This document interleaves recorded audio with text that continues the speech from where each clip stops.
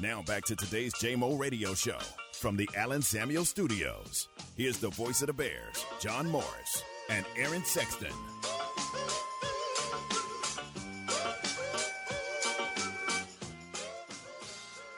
Back with us, John Morris Show, and pleased to welcome in King McClure, former Baylor standout, ESPN college basketball analyst, doing games in the studio, and we love having him with us on our ESPN Plus broadcast here at Baylor, like yesterday's season-opening win for the Bears over Mississippi Valley State. King, welcome, and good to have you on with us. I'm glad to be here, J-Mo. Anytime. You're very kind. I know you got a busy schedule, and it's about to ramp up, isn't it? Like you're about to get really busy. Yeah, no, I definitely am. I go to Myrtle Beach next week for the Myrtle Beach Invitational on ESPN2, so it's about to ramp up and get going. But I'm ready for it. Very cool. You said yesterday, fun time of year, right? It's kind of like Christmas when basketball season rolls around. It's the best time of year. There's no better time when you have basketball and football, but nothing is better than college basketball and NBA on at the same time. Yeah, very cool. All right, you watched, we were side by side, and you watched Baylor win, kind of dismantle Mississippi Valley State yesterday. Even given the competition of the Delta Devils, what did you see that impressed you with the Bears in their season-opening win? I think number one is the concentration. I mean, a lot of times you play against teams who are not on your same level, and you kind of, in parts of the game, you tend to give in. When I say give in, I mean you tend to play down to your competition. Baylor didn't do that once yesterday. So the fact that they could lock in for a whole 40 minutes is really impressive. I think the way that they shot the ball, I mean, they started off kind of shooting it a little bad, but the way that they shot the ball and made up for that in the second half and later on in the first, that was also impressive as well. And I think the three guards, the trio of guards, might be the best trio in the country.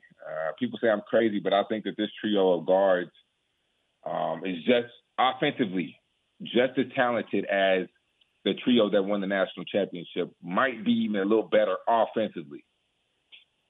Yeah, that statement that you made yesterday on the air and just repeated, that gets a lot of people's attention. Because you think about Jared Butler and Davion Mitchell and Maceo Teague and how good they were and led the Bears to a national championship, but you're saying this group could be as good or better.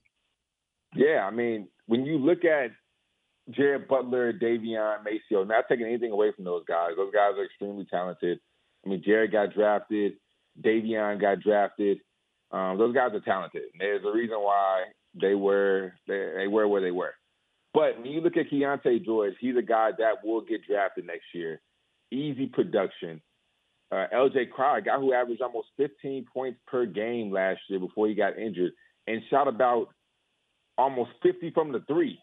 That right there is extremely impressive. And Adam Flagler is an All-American who has the potential to maybe get drafted next year. So I think all three of those guys, when you look it up pound for pound, defensively, we all know what Davion did, so I'm not comparing him defensively. But offensively, when you look at what these guys can bring to the table, they have the potential to be just as good, if not better. Man, that's exciting to think about. And it's not just those three, right? There's really good depth on this team, especially at the guard spot. Yeah, no, they're deeper. Because Dale Bonner, we talked about it last night, Dale Bonner finally got a swagger back. He's finally one of those guys that's ready. I mean, we saw what he could do on the Division II level, and he just had to get acclimated, get used to it. But it took some time. So now that he's finally comfortable, we saw him make great reads. We saw him make great plays yesterday. He looks good. Langston Love coming back from injury looked good. I mean, had a few finishes that I was impressed with. A guy who just was coming off an ACL. A lot of times you're timid. You don't want to drive. You don't want to go to the cup like the way he did yesterday. But, I mean, he was able to still do that. I mean, he's still a little hesitant. You can tell a little bit. But for the most part, he looks good. And the further the season goes along, the more and more he'll get comfortable. And he'll really ease into his role. And he doesn't have a lot of pressure on him. So I think that the five guards are extremely tough.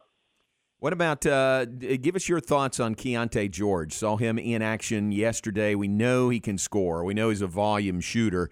But I thought we saw kind of the whole package with Keontae George yesterday. Yeah, no, Keontae, the thing that I've been the most impressed with, even playing against him this summer, is his ability to pass. He can really pass. He can really see the floor. He's an elite playmaker. So that right there makes him special. And offensively, when it comes to scoring, a lot of times you look at a guy who can score the ball and you think, oh, he's going to force shots. He's going to try to get him up. No, that's not Keontae at all. Keontae takes what the defense gives to him and never, ever tries to force his shot to be super aggressive that way. So I feel like his poise as a freshman and his comfortability as far as making plays, but also being patient on the offensive end when it comes to looking for his spots, I was really impressed with that. So I think he will be very special. King McClure with us, former Baylor standout, ESPN college basketball analyst. What else caught your eye maybe on the first day of the season, Big 12 or nationally? Nationally, we saw OU lose to Sam Houston. Yeah. That right there, oh, man. I was like, wow. But, I've been there. It is what it is. It happens sometimes. They'll bounce back. But looking at their roster, their roster, I don't know how much you really expect out of those guys because, their best player, their go-to, I guess, is Grant Sherfield, who I think is a really, really good player. But after that, you're looking at the Groves brothers, and I don't know how much you would really expect or how much they'll really be able to lead a group of guys. So, that game, TCU almost taking an L to UAPB. I actually watched that game. That was a close one. That came down to the wire. TCU, they didn't look as good as advertised, but I'm sure it's just the first game jitters. I got them against Providence in the next week or two. But I think those two games, you can lose to anybody. Anybody can be Florida State lost.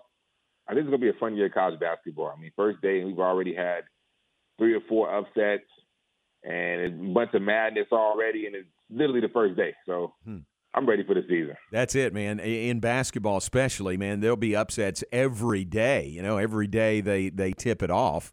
It just makes it really fun to watch. It does. I'm looking forward to it. I think this year, just with the new wave of college basketball being older players and getting those fifth-year seniors and there's guys who are still my age playing college basketball, I think that you'll see more upsets because they're younger, older guys who aren't afraid of the moment and will be able to go out there and compete at a very high level. King, what do you think about our league? Really tough, really deep. I think everybody agrees on that. Baylor, Kansas right there at the top, but gosh, really good teams and good coaching up and down the Big 12. Yeah, no, the Big 12 is always tough. We say it every year, but I think this year I'll say it's pretty deep. At the bottom of the league, in my opinion, personally, I would say that OU might be at the bottom. I don't think Kansas State is going to be at the bottom. I think Coach Tang is going to have those guys rolling, and that's my non-biased opinion, even though I love Coach Tang to death. I think that the way that he will get those guys to compete and play hard is going to be something to behold. And they have a guy named Naquan. I forgot his last name, but Naquan, he's like a 6'7", 6'8" wing player who can rebound, can really push the ball off the floor. Him and Keontae Johnson, those two guys can really, really play. They're really good guards. So I think that really good wings. So I think that Kansas State will be good. You look at Iowa State, they have Jaren Holmes, the 2 transfers from what's the school called? I got the name of the school, but they have the big fella and Jaren Holmes.